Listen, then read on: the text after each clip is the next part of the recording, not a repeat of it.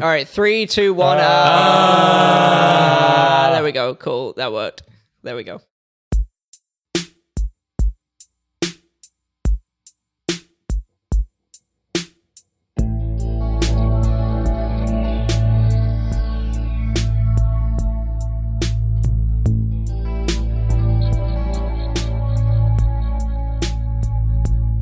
Welcome to the Critical Channel, a show about easy problems like closing pull requests, not panicking, and staying home. Today with Maxime Kravitz, Kiran Patel, Italo Vieto, and myself, Warren Bugoy. Today, part 2 of On Call. All right, let's get right into our topic straight away because everything else that's just happened has been cut out. So Max, cut out. Should we just dive pretty much straight into our headline topic, which is, so last week we did the first part of our probably 2-part series, maybe more, on incident response. So the last week's episode was about on-call, about the process of setting up a rotation and everything like that. And this week we're going to cover what actually happens when the phone goes off. So, or the pager or whatever system you have when you are alerted to there being an issue. What are the steps that you should take, and how does that process go? I know this one. So, take the phone, throw it against the wall. Go back to bed. Works. So don't give one of the phone. I think that's step one. I think we spoke a little bit last time about the metric of like every company has some metrics, like when you're down for X minutes, you've lost Y $1,000, right? So, it depends whether Warner's going to pony up for that or not. Yeah, and unfortunately, a lot of companies still aren't. They're just like, oh, we're down. Like, that's bad. But that's it. Just what's your definition of down, though? I mean, but that's, I think, a different story. But if you look, okay, so well, I think that brings me on. So I'm going to try and guide us through like what would a process be of a critical, and we can talk about like each step of it. So like the first one is the phone goes off, but as you just pointed out, like what does that look like? Why would the phone go off? What counts as critical, and what by the same regard, what shouldn't necessarily be critical. Is that based on the impact on customers? Is there perhaps some critical process internally that could be broken? I mean, I think at least what I like to do is first have a definition of what is an incident, right? And then, because once the incident comes, you still have to categorize it in, like in buckets. So you have like trivial incidents, you have minor incidents, you have major, you have critical.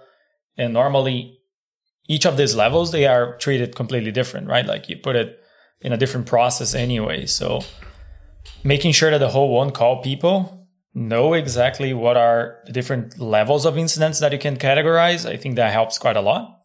Because if you think about like an e-commerce site, right? And the checkout being down, that can be considered critical because you're losing a lot of money at that point. But perhaps if you have, I don't know, perhaps if one of the, let's say the product pages is down, well, that might be considered still a critical, but that's a minor critical. It still has to be resolved, but the SLAs are different, right? So I've got a small remark there. It depends if you just send off a mailing, which is actually pointing to that page. No, yeah.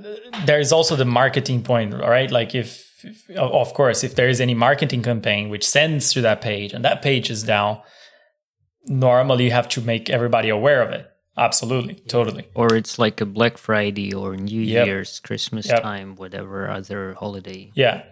So basically the categorization of what is an incident also changes in seasonalities, right? So if you are in a Black Friday. So context is key. Yeah, context is key. As in, a lot of situations.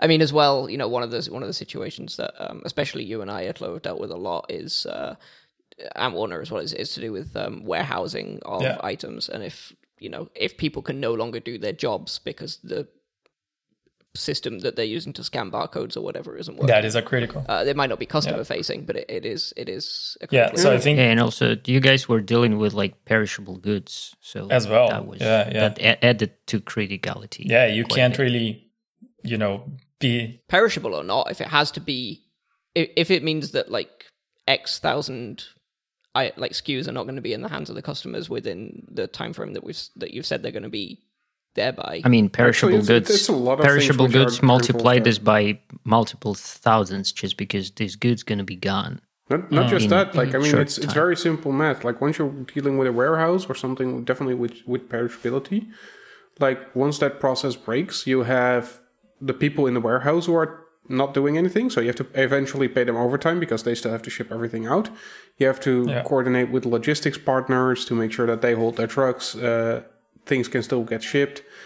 Then, of course, you might still end up with things not being shipped on time, which means refunds or at least pissed off customers. So there's a whole bunch of things going on at that point. That is interesting because you have this overview, and that's great, right? As a developer, it's amazing when you have that overview. But if you think about it, most of the teams, let's say from that are working with warehouse systems, developers, right, that are working with warehouse systems, they're not really aware of the impact of their work or of their bugs that are being shipped, right? So they don't have this transparency. So they don't know, oh my God, I shipped a bug, whatever system I use is down.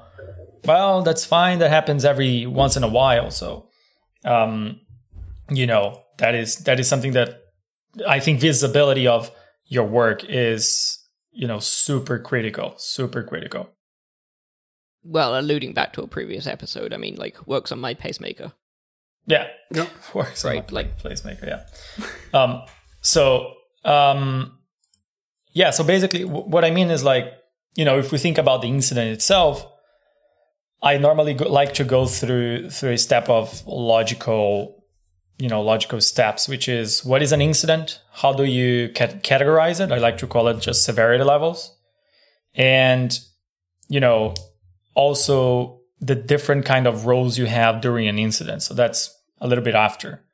But Well, at actually, least I the severity disagree levels. because once to define the severity levels, you already need to know as well who needs to be involved with the critical and also how to do the communication of that critical. Yeah, that is So- that is true. That is true. But I mean, regardless of that, when you receive an alert, which is actually something we should go into nowish, but when you receive an alert, you are the person who receives the alert, no matter who should be involved with that critical. Like, let's just, you could have different on-call teams, but the fact of the matter is, if you receive the alert, Yeah. it's something that's vaguely within something that you can deal with, and you may end up calling other people to help with that. But Yeah, let's just the assume idea that is that- you did, you prepared everything else well, and whenever phone goes off, it's most likely for a good reason. Yeah. Yeah, Okay, yeah, so exactly. you hit the run book for that specific service thing which is down. You look at the error, you triangulate, you solve, and you toss it out. hang on. Done. Now you're already... One of your End of episode. Bye, everyone. No, that's too much. I mean, first step is, I think, so you receive the call. Awesome. There you are. So first thing, you open a Slack channel. Normally, these tools open a Slack channel for communication, right? You want to centralize communication. You want to make sure you have all the right people in place. You probably are experienced enough to already say which level the incident is. Is this a critical incident? Is this a major incident? Well, hang on a minute. One, how did you receive that alert? But two, if that alert was triggered manually, somebody has already determined that it's important enough to involve you. I think there are two ways, right? Either it's manual, either it's automated. There's no Yeah, but if it's more than that. automated, then you can already have the severity level as well. Because Yeah, if I see, for because you example, know. that the latency of my service has gone from 200 or 20 milliseconds to 200 milliseconds, it might be part of a critical, Yeah. but the severity level might be 2 or 3, like relatively low Yeah. in the end. But you're still called for it. Or you might have my pet peeve, which is the alert that says, hey, like, the RAM usage on your server is at 80% right now. And you're like, well, good. I- Like, I'm paying for that RAM. I kind of want it to be used. Yeah, I mean, it really depends how you set up your alert, right? And your SLOs as well. Because if you have the right SLOs, then you can definitely put them in the right bucket, right? So you can say this is critical, this is a major, because my latency is growing up or whatever. Or you can do predictions, right? Like there's a lot of alert systems that you can predict. Okay, my RAM is at 80% right now, but the growth to get to 80% was so fast that I predict in the next 5 minutes you get 100, and then we're screwed. And then you can alert a little bit. Or you have a proper scaling system which just scales up. Yeah, let's not get into that, because that could avoid an incident, which would be great. But at that point, you're not being paged. If you've got that, then... Yeah, maximum you're being paged by something that you want to be aware of, but is not really an incident yet, right? But let's say that you don't have auto-scaling, you don't have anything like that. So you just have a problem that appeared. So you get a call, either manually, and as Kieran already said, if it's manual, it's probably important enough. Or if it's from an alert system, it knows which level it is. Then you, as an on-call person, your first action probably is to start getting some data and some people in the conversation, right? That is when the roles come in. I would say your very first action is to acknowledge receipt. Yeah, sure. Acknowledge it. Yeah. Right. But also, like, this is a step that's quite often missed, because, you know, while you might press 1 on the automated thing to make it shut up, you're not necessarily communicating to your stakeholders and customers and whatever, like, hey, like, I'm here. That's so, yeah. I mean, I think a lot of this episode is going to go into how key communication is in these situations, but like it starts right there. Yeah. Like, first thing is acknowledge, because you want to make sure you have your MTTA quite low. Right. Yeah. This is when the clock starts. I've acknowledged it, and now the stopwatch is on. Yeah, exactly. So then you acknowledge. What's the next step? I would open a communication channel, because communication is key. So you want to make sure you let your stakeholders be aware of whatever problem they're having. And at this stage, I don't think you know what are all the stakeholders, but you know some people, right? You know that someone has to coordinate what is happening in the incident. Doesn't matter how complex it is or not. And you know you need an SME, right? So you need a subject matter expert in the field. Because if you're coordinating something, you might not be the one fixing it. Maybe. And well, I mean, the question is, are you also aware of probably not of what it is?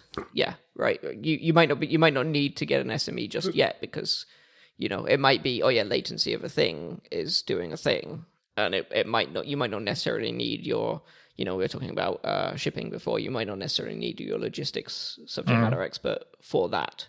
So you go to a Runbox. There's or a monitoring system. Well, I think there's a stage of just information gathering, like, and you know, it's 4:00 in the damn morning, like making sure that information is self-service and no, the opposite of self-service. The information comes to you. So we've talked about runbooks and stuff, but if this is a known alert, then it comes with a runbook alert, then having the information of that runbook, like saying, hey, like, it looks like this is the alert and this is often the fix for it, and having those come together as part of the same alert in your Slack channel or whatever. I mean, please restart PHP FPM. Very common. Yeah, I mean, as funny as that becomes an easy job then, right? You just go and do whatever Runbook says, then make sure that what alert I would mention. But again, I think this is really, really important, because there are a lot of errors. In my experience, if I look at the errors and the criticals that happen, I would say about 80%, which I see within the organization, are relatively easy fixed and also documented. Like, these are known issues, they're just not worth fixing.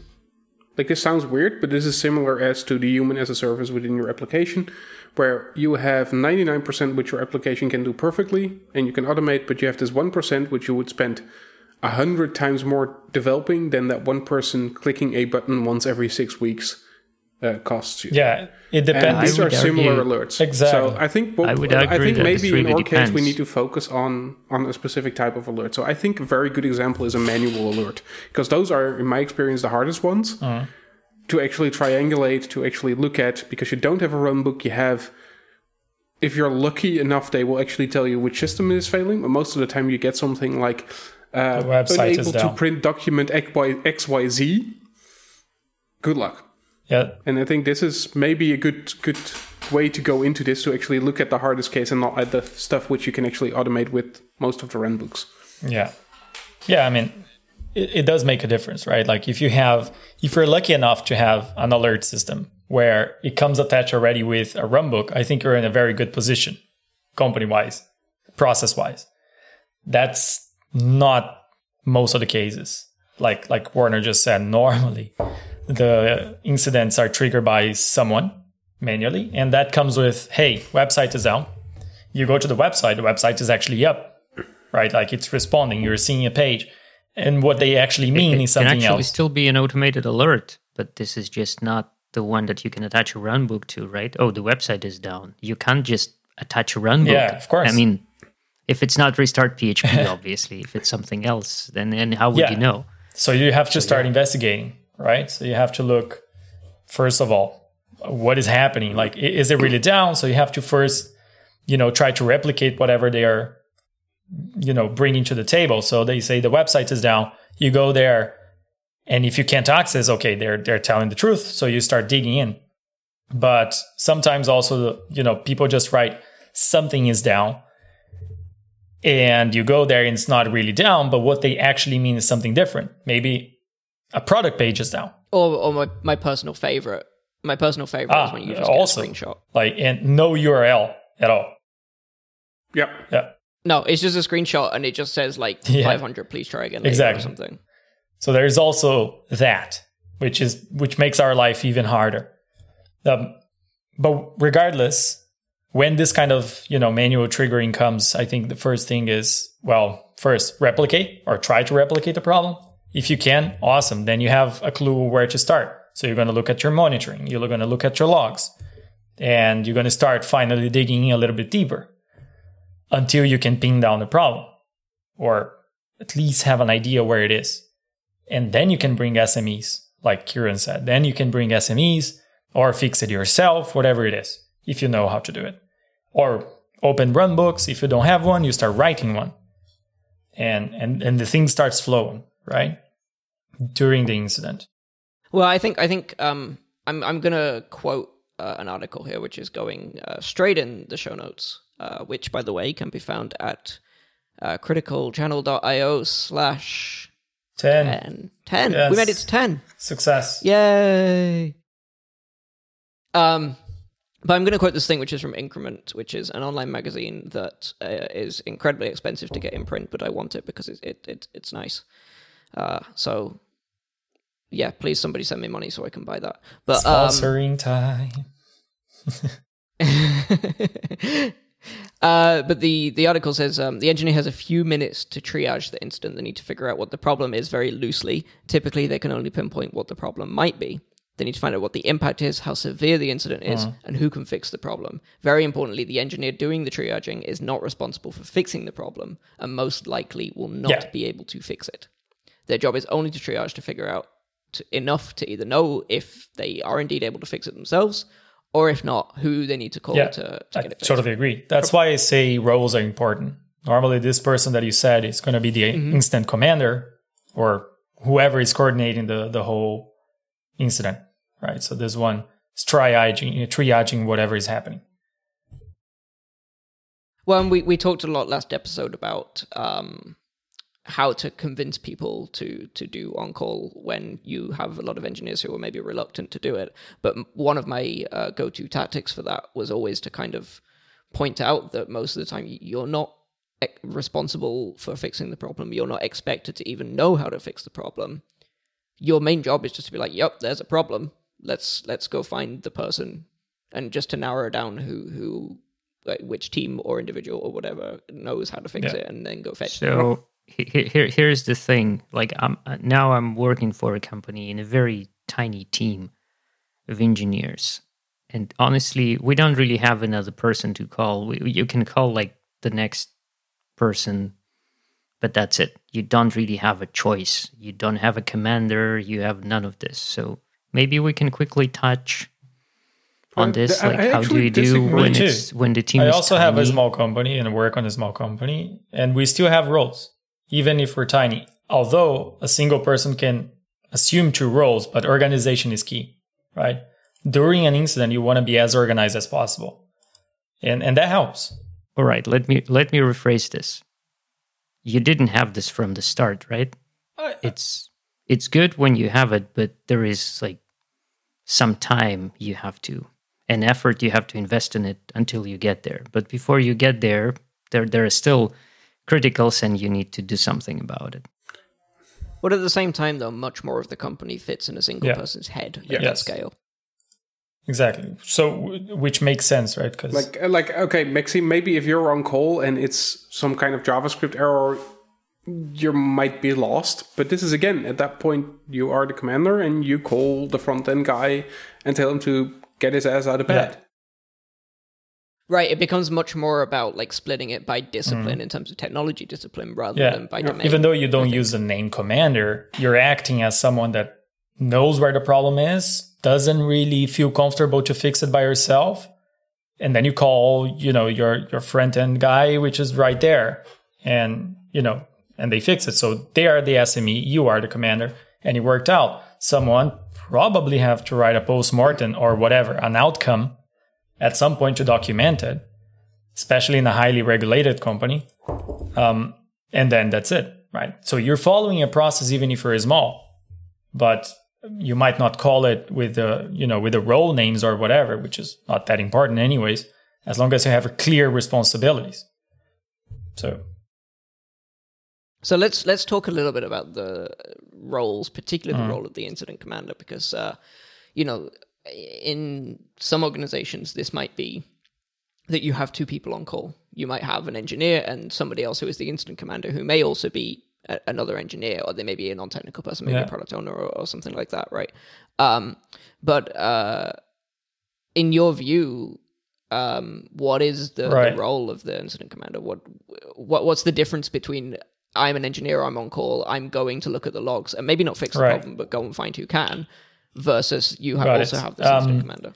Yeah, I think that there are 3 main areas where the commander kind of tackles or helps, right? And the first one is helping prepare for major incidents, so being actually prepared for it, which is set up the communication channels properly, funnel the people communication through these channels, making sure the whole communication is happening inside this channel, so you can actually later look at all the history you had.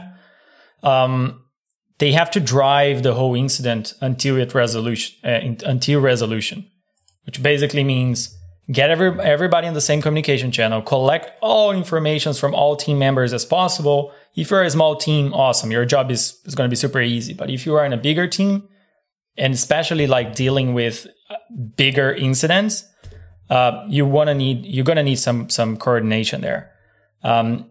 And definitely you want to collect all the proposed repair actions to make sure they're, making sense. Not everybody's talking at the same time, which is normally a huge problem during an incident. Everybody, having different ideas, restarting servers out of nowhere. That doesn't work. You want to have some order. And the incident commander.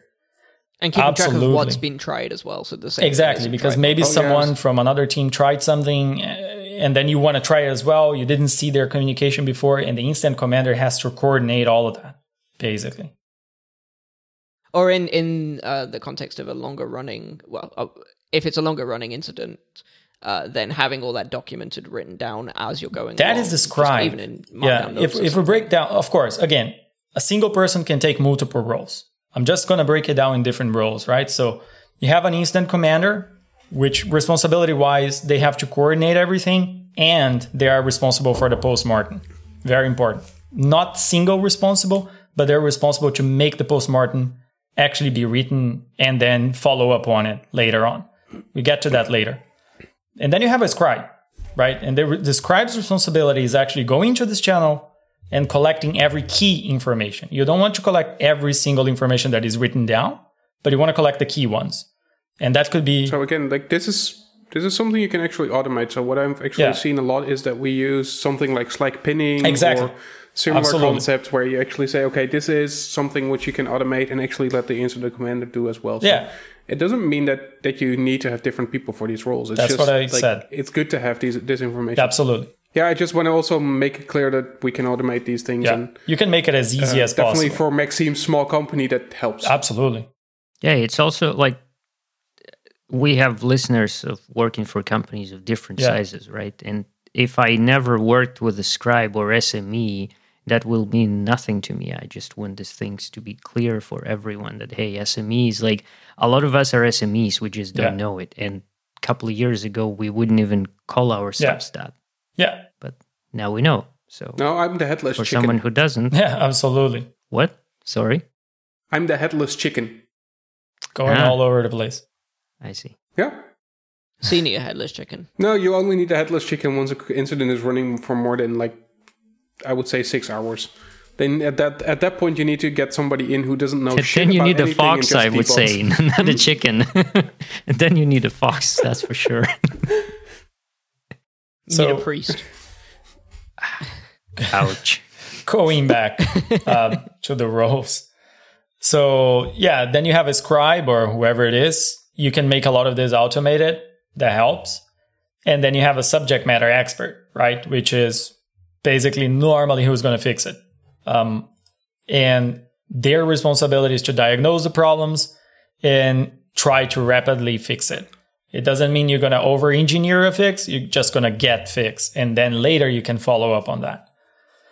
And the last role you normally have, because, you know, some companies like to be proactive towards their customer, you have a customer liaison, right? So that helps as well. Because then you can be proactive, go on Twitter or go on whatever communication channel. Yeah, whatever Status communication page or channel you whatever, have. And you tell your customers something is happening proactively. And that really helps. Now, mapping out this. Again, I'm actually going to add one more role to but this. let me say something before which that, is- because, again, this is Okay, one go. of those things which you can automate. If you look at a lot of places, they've actually got that automated, where you can actually just, in that Slack channel, they have some kind of command which automatically says, okay, guys, we're having problems. They update the status Of page. course. There are things you can do automatically as well there. So again, you don't need a person for Well, that. that then comes on to branding, though. You might want to have a personal touch with your customers Again, depends on your size. under that instance. Yes, and I am more than willing to pick apart this week's Notion incident for that. We can definitely talk about that later on, because that was a nice example of how not to do it. But so the extra, whatever we're on now, fourth or fifth role, I would say would be within the non-technical teams having a designated stakeholder or point of communication for during the critical process. Because, one, again, it cuts down on noise of everybody having to be told what to do or something. You have one person, whether, again, you can split that up by domain, or if your organization is split up by countries, you could split it up by country or however. But then you just know that you have one person to say, like, okay, we're giving you the update, you can then disseminate this among everyone else. Yeah, sure. It also keeps product honest, because if the only person waking up during a critical are the engineers, product will never know about it and wonder why everybody is burned out on Tuesday morning. Exactly. Yeah, I mean, depending on your size, right? And if you are organized enough, you might have even on-calls in customer care, right? For what it's say. Because then you have that point of contact inside your organization. And then, you can go to that person and actually talk about the issue. And they are the responsibles for disseminating the information there.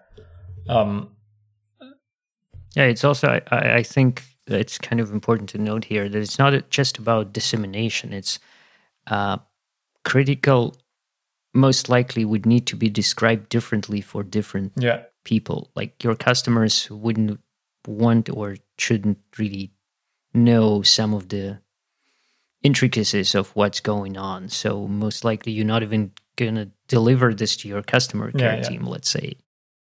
Well, again, context is important. If you're Datadog, then your customer does care if you're having some issue with, I don't know, Redis or something, right? Like, they're okay, I'm interested because... Technical. Yeah, and again, the level of detail, varies. And, but a bunch of things.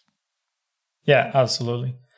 but also, that happens during the incident and also after, right? Like how you write the outcome to your customers or to your internal, organization. Because internally you want to have action points to work on it later.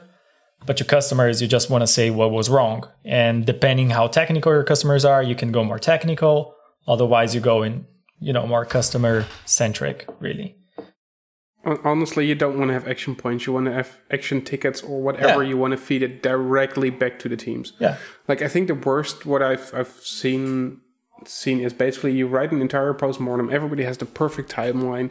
You have everything there about the incident. You had the perfect communication with your customers.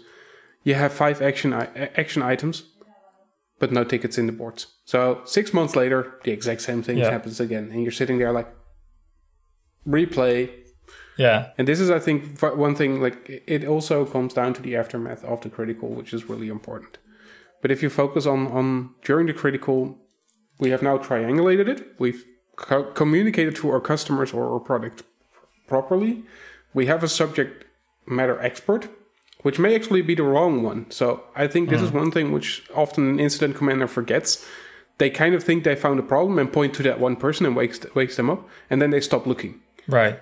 I think the best people who I've seen actually in those cases are the people who are like, okay, I've got the subject matter expert on A, let's say Istio. Now let's actually continue looking. And maybe you will find out that actually the problem is within service XYZ, cascading which failure. was actually being called by A, etc. So those cascading failures are really hard Istio's every now and then. Istio or any service mesh or API gateway or something is always a very good example because a problem quite often manifests there, but isn't there. Yep. And vice versa, right? It manifests somewhere else, and it's there. Yes, true. Actually, quite often it's the latter. Sure, but then it's never the API gateway until it is. But this is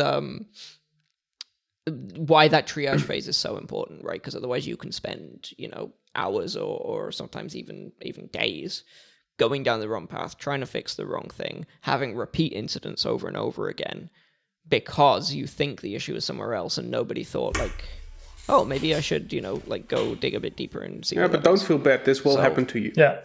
Yeah, and also I would say apply common sense because sometimes people decide to just go and look somewhere else because why not? But like think about it, just 5 seconds, just 4 or 5 seconds. Think about it. But does it really make sense to go and look those other places? Maybe only look like at 2 other things, not at like 5 of them, just because you might have a feeling. It's a tricky one, especially if you have a big team and your incident commander is not necessarily like the SME themselves on any of the subjects, then it's next to impossible to actually figure out like what is worth to be looked at. Yeah. But again, then as the incident commander, you have to learn how to organize and coordinate.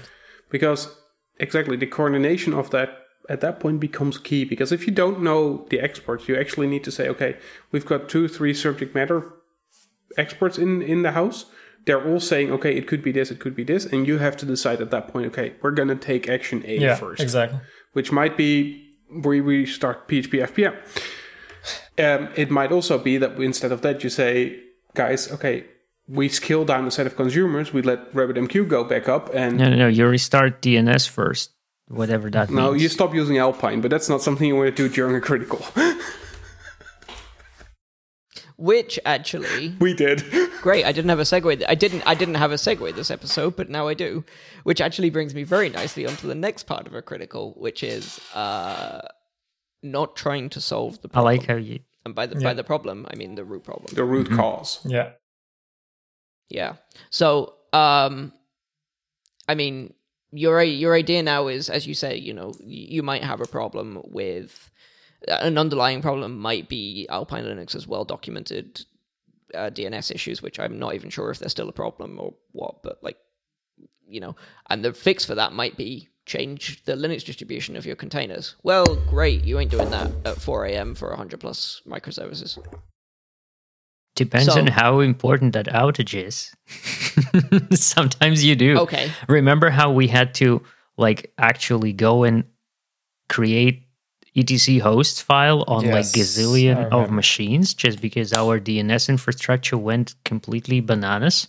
But this is a great example, right? Like the fix might be swap all your containers for Debian. But what can you do instead? Okay, you can bake a host file into all your containers.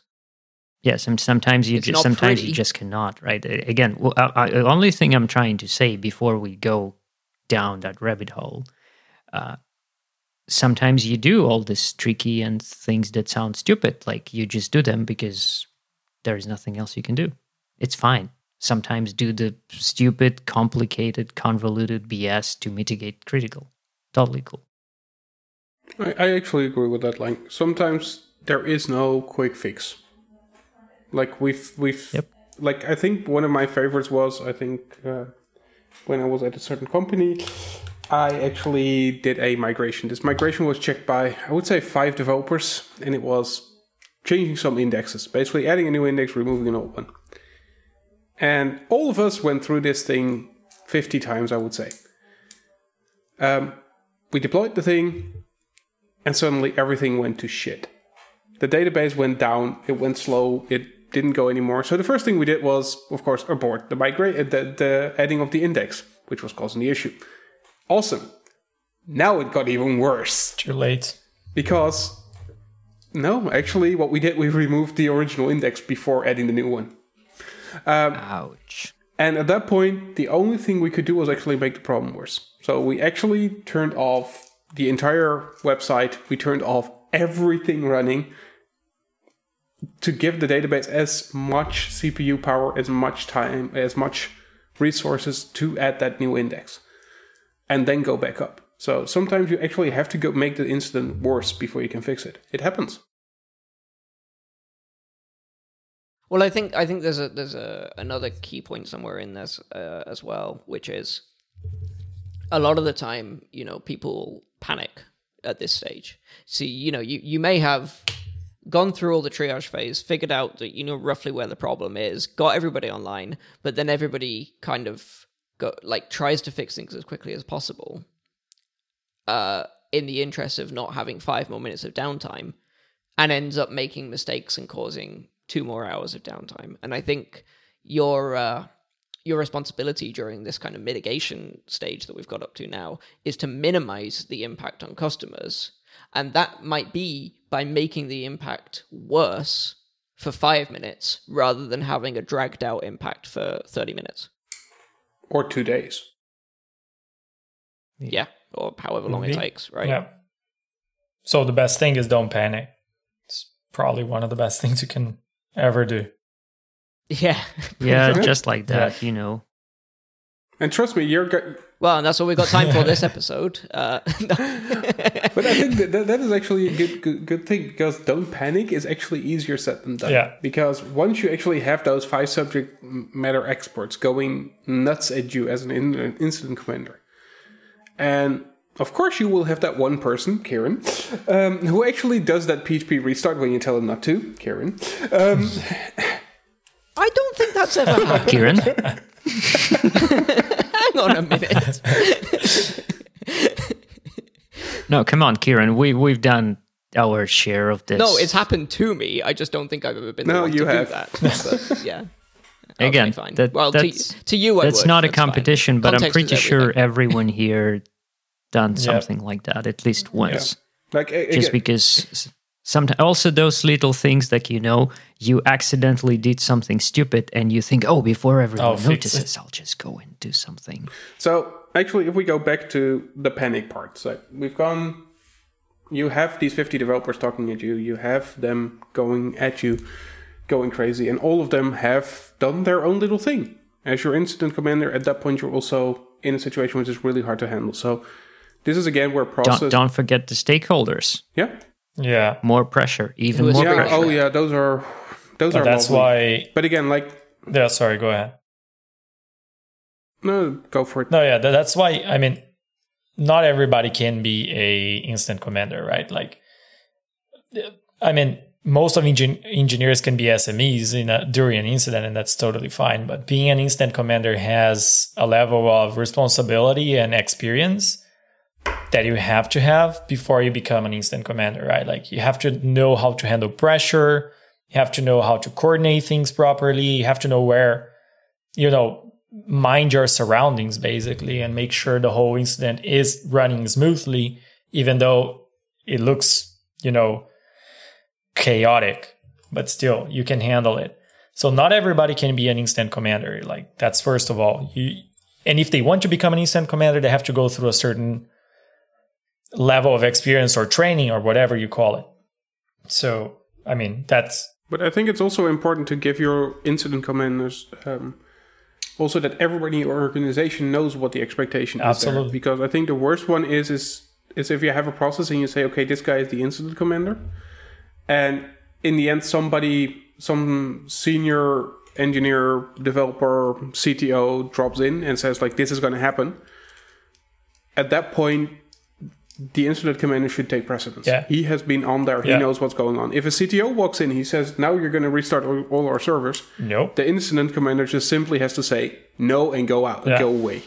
And he also needs we do it, but power. we keep track of it and blah, blah, blah, follow all the procedures. Like, hey, this is like, I don't know, solution C. So we try A and B, then let's do C. And if C doesn't work, you stop screaming at me and we continue with D and the rest. Yeah, exactly. Well, or you say, guys, we're in the middle of doing B. Let's wait until B is finished. So we talked a lot about buy-in during the previous episode. So I think we also have to mention here that team needs to buy that, hey, the incident commander is your boss during the critical. Yeah. No matter how smart you are, no matter how experienced you are, this guy is directing everything here. Yeah, so exactly. And this is going to be very hard for some of your more senior people in the organization. I can honestly say that because it took me a long time to accept that as well. Like it took me a long time 100%. Before I would say, guys, okay, this is the issue, and I would like dive in and just fix it. And instead of that, what you have to learn as a senior developer as well in those situations, or as an SME, is to actually say, no, I'm not going to fix it. I'm going to provide the incident commander with all the information I have. I'm going to put my advice in there, and he can decide yes or no. Yeah. And if he says no, you can only say, like, I'm pretty damn sure this is it. But if he says no, we're going to try X, Y, Z first, let them try. Yeah, absolutely. But this is really important for the senior developers and the SMEs as well to accept that. Yeah. And I can honestly say that is not easy. Well, and also I think if you truly are one of the more knowledgeable engineers making a suggestion, then that suggestion is going to have more weight than something that's coming from somebody that hasn't proved themselves so much. I don't know. Politics aside. Yeah, but you cannot put politics aside. This. That's not how human works, right? Not even that. Like, if you have a certain size of the organization, like I might be a very senior person in the company where I'm at, but the new guy who's now incident commander, who's been with the company for 6 months, might not know me because he's working in the front end and I'm working in a totally different area. At the same time, if you then make a suggestion and everybody goes, oh, Warner usually knows what he's talking about, like, listen to Warner, then that should also be kind of a level of bias for the incident commander, even if the incident commander doesn't know you personally. I think it's always, like, I think that is a call for the incident commander to make, and also one where he needs a certain amount of knowledge about systems. Yeah, a certain amount. That's why you can't have anybody or just anybody being an incident commander, right? Like you want to make sure that you have the right people there, and then as you said, the SME, they will provide them like with the best kind of information they can, and their responsibility is making sure this is executed in a certain order, and then we try all the possibilities before we can rule out something. And that's it. Right. So what happens? Okay, we know the roles, and we know the responsibility of each one of those. What happens after an incident? So we solve the incident. We haven't solved it yet. Like, now we've gone through the steps. Right. We've hopefully solved the initial case. The question is, first of all, you've done your ABC. It looks like it's fixed. Mm-hmm. like at that point, I think before closing an incident, you actually need to verify. And this is one thing which I've also seen going wrong, where people are like, oh, okay, it looks fine for 1 minute. Let's close the incident. Actually, it takes a bit of time to verify that the incident is closed. And this, depending on the incident, might take 5 minutes, it might take 10, it might take half an hour. But at that point, you actually, as the incident commander or as the person in charge, also as the SME who suggested the fix, you actually monitor, you take a look like, okay, is everything now back to normal? Right. And once that is the case, you can look at closing the incident and what comes after. And now I'll give it fully back to you. It makes sense. There is one important thing that I guess needs to happen before that. We all need to know at the time we're applying the fix, we need to be on the same page about whether that's the fix or it's just something to mitigate the issue. Yeah, I think that's the IC responsibility. Preferably, we need to know this before even applying this. Like it's all about communication and also making sure everybody's aligned on the same page of, right, this, we pinned down the problem. We're like most of the SMEs and the IC is all like, right, this is a problem. We know it. Let's fix it now. And then somebody fixes it. And then somebody validates it, or multiple people validate it just to make sure it's going well. Awesome. So everybody's aligned. And then we fix the issue. We validate that the problem is fixed. Cool. So we close the incident. And what happens next now? So let me quickly put a side note in there. We always talk about fix. A fix is also a rollback. It could be. It's not actually doing anything in code. It can also just be roll back the deployment, done. Yeah. That's one of the possibilities of a fix. Absolutely. Yeah, or it might very much be like a duct tape fix, and you know that it's going to last until 9 a.m. when you can look at it after that's a few that's more what hours we sleep. call a mitigation and not a fix. Yeah. And language is quite important here, because when you report that something is fixed, especially to, let's say, non-engineering part of the organization, and this can also be reported to customers and further down the line to stakeholders and yada yada, then everyone else except all these people who were part of the critical would think that it is fixed, as in permanently fixed and will never happen again.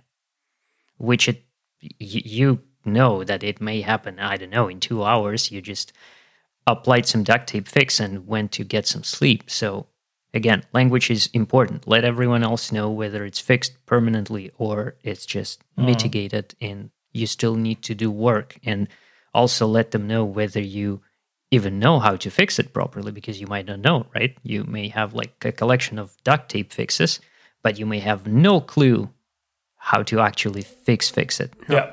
And this is actually also important, because this comes down a lot to what you will do after as well. Like, of course, you will gather all the information, describe, or your automated system will provide you with the key points and the actions that you did.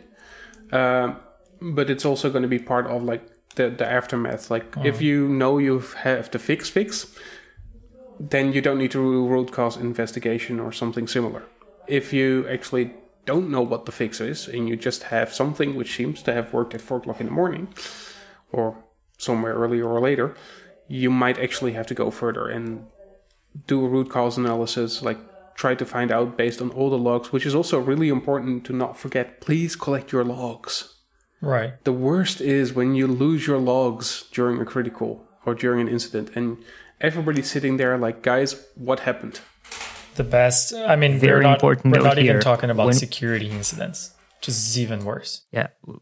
And when we say logs, we don't mean logs from your servers, right? We mean logs from everywhere, logs from your terminal, what you did, what button you clicked. If whatever tool you're using allows you to have some auditing logs, amazing. If it doesn't, open your notes, application, text file, whatever. Have a pen and paper. Print screen. Exactly. Have a pen and paper ready. Hit print screen. Write down what you did. Also, print screen is cool, but sometimes you need to know the sequence of events. So just, even with a pen and paper, write down, I put this there, switched this to that, did this, and then this happened, and blah, blah, blah. This would be of immense help when writing postmortem. Yeah.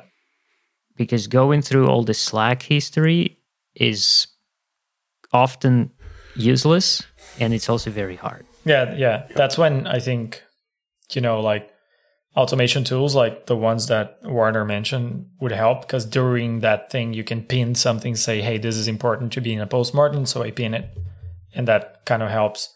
But even if you don't have that, at least write in a pen and paper, and then you put it together later. That helps a lot. Yeah.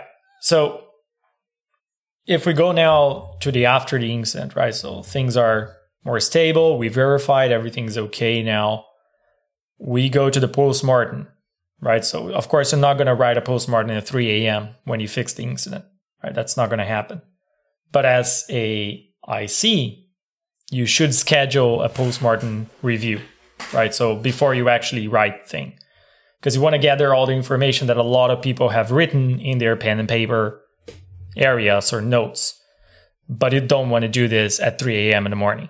So first thing you're going to do is to schedule something. The question is also, is the incident commander actually going to write the postmortem? Because this comes down to responsibility again. What I've seen now more and more happening is that actually the incident commander doesn't write the postmortem. No. I mean, depends on the company, right? But in general, depends on the company. But what I've seen often is that the postmortem is actually forwarded to the team where the fix lies, or where they think the fix lies, which again, you don't know for sure. Absolutely, yeah. I mean, the IC doesn't need to write the postmortem at all, but they are the ones responsible for having or making sure a postmortem comes out on the right time. And I say right time because depending on the company you work, you have a legal requirement to deliver the postmortem after an incident happened within like 5 days, which is my case. Yep. So actually, security incidents where data leaks are involved is actually you have to notify them within. Notify the the notified body has to be first notified. Yeah. So. Yeah. But even if it's not a legal requirement or something, it's still a hell of a good idea. Yeah, it's a good idea. Also, like the more time you take not writing postmortem, the worse it gets. All this knowledge gets lost. The harder it becomes to figure out. Memories fade. Yeah, no one has any idea what happened. Pretty much 2 days after the incident. Yeah, 2 days. And you might have another. You might get another incident, and going, then you're screwed. And then everything will be lost entirely. And then you will make a bunch of changes on top of what you did. And if it was just a mitigation, then you're like screwed 100%. Yeah, exactly. I mean, my recommendation is always like if you have an incident at night, right? And 3 a.m. in the morning, you fix the incident. I mean, take your mornings out, first of all, so you don't go to work completely, destroyed. So there are legal requirements here, like you're not allowed to work extra. Exactly. So there's also legal requirements. In Germany and in totally. But not every country is a filthy communist where you have to work. Where we have labor laws non-stop. And things like that. Yeah. So take your time, but once you go, schedule a meeting to whenever you go to your working hours, right? So schedule the review meeting, because at that point your mind is still fresh. You have rested, so now you have time to actually gather people and gather information and start collecting all the important points to write a proper postmortem. And that's very important, because I've seen so many postmortems which are completely useless, and in the end either you don't have a proper outcome, you just have a bunch of blah blah blah with no point at all. Nobody knows what happened. Even if you try to read it, it's a complete mess. So it's still, if the team writes the postmortem, awesome. If the scribes writes it, whatever, IC, whoever it is, collect that information during that meeting, and then write the postmortem, and someone else's review your postmortem, not yourself. Hold on. I think you're going too fast there, because I think you have the start of a postmortem, which is very important, which is what you're talking about, like starting the process. But it depends also what you define under an entire postmortem. Like, is your root cause analysis part of your postmortem? If you say yes, then it might actually take weeks. Like, I've been in one investigation in regards to security while we're talking about it, where we had to figure out we had a certain URL which was accessible, and was able to return certain information of a customer. Right. And it only happened in very specific cases, like if you logged out and you then reopened the browser or something. It was very strange. In the end, we ended up having to parse through a couple of, I think it was terabytes of logs, to find out which people might have been affected. Like just trying to figure out what the issue was took 2 to 3 days. From like, okay, finding all the different cases, then trying to analyze the impact of that issue, analyzing what the business impact, what was the security impact, which customers might have been leaked. Right. I think we spent about, in total, we spent about 3 weeks on that entire incident. And the postmortem took that long to write. Right, I'll tell you what. Postmortems are more complex than what it looks. So maybe we should take this into a next episode where we can talk specifically about postmortems. For this one, I think we're good. I think we have enough. I completely agree. I think we can definitely, I don't know if it'll be next episode, but let's say that we will do a future episode on postmortems. Oh boy. I can try and find some gems there. So I think the best piece of advice that we've just come up with in this whole hour was don't panic.